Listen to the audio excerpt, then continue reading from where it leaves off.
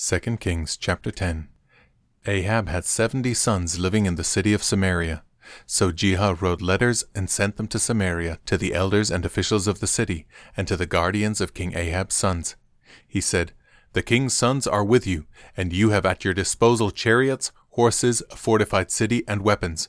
As soon as you receive this letter, select the best qualified of your master's sons to be your king, and prepare to fight for Ahab's dynasty."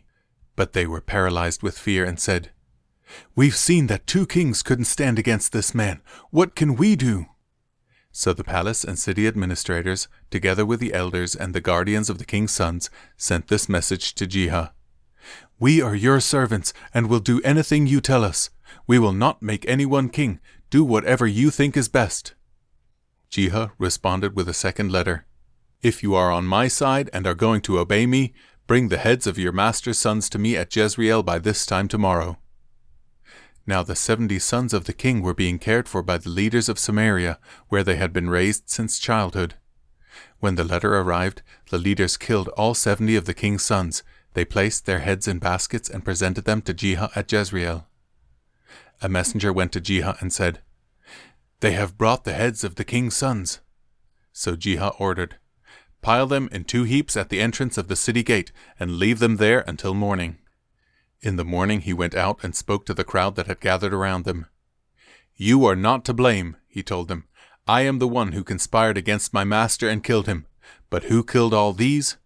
You can be sure that the message of the Lord that was spoken concerning Ahab's family will not fail. The Lord declared through his servant Elijah that this would happen." Then Jehu killed all who were left of Ahab's relatives living in Jezreel, and all his important officials, his personal friends, and his priests. So Ahab was left without a single survivor.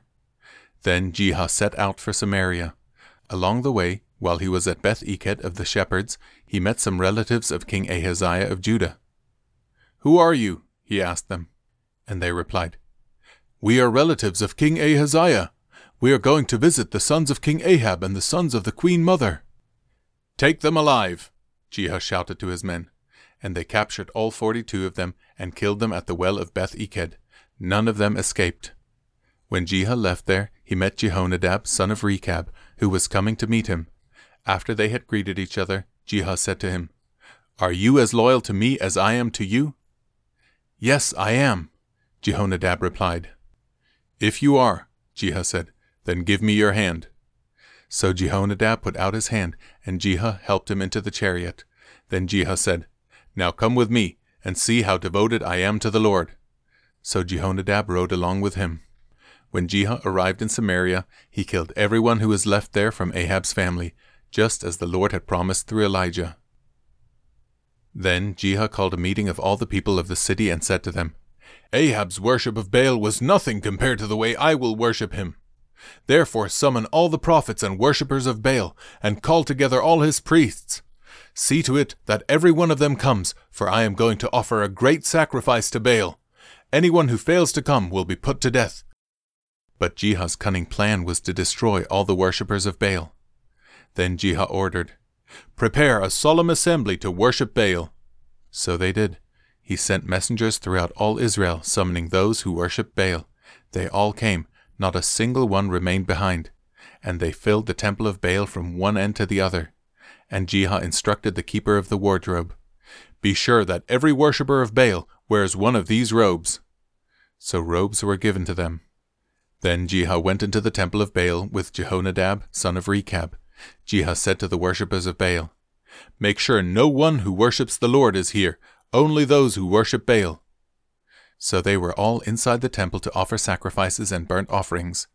Now Jehu had stationed 80 of his men outside the building and had warned them, "If you let anyone escape, you will pay for it with your own life." As soon as Jehu had finished sacrificing the burnt offering, he commanded his guards and officers, "Go in and kill all of them. Don't let a single one escape." So they killed them all with their swords, and the guards and officers dragged their bodies outside. Then Jehu's men went into the innermost fortress of the temple of Baal. They dragged out the sacred pillar used in the worship of Baal and burned it. They smashed the sacred pillar and wrecked the temple of Baal, converting it into a public toilet as it remains to this day. In this way, Jehu destroyed every trace of Baal worship from Israel. He did not, however, destroy the gold calves at Bethel and Dan, with which Jeroboam son of Nebat had caused Israel to sin. Nonetheless, the Lord said to Jehu, "You have done well in following my instructions to destroy the family of Ahab. Therefore, your descendants will be kings of Israel down to the 4th generation."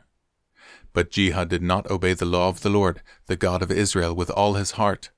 He refused to turn from the sins that Jeroboam had led Israel to commit. At about that time, the Lord began to cut down the size of Israel's territory. King Hazael conquered several sections of the country east of the Jordan River, including all of Gilead, Gad, Reuben, and Manasseh. He conquered the area from the town of Aroer by the Arnon Gorge to as far north as Gilead and Bashan.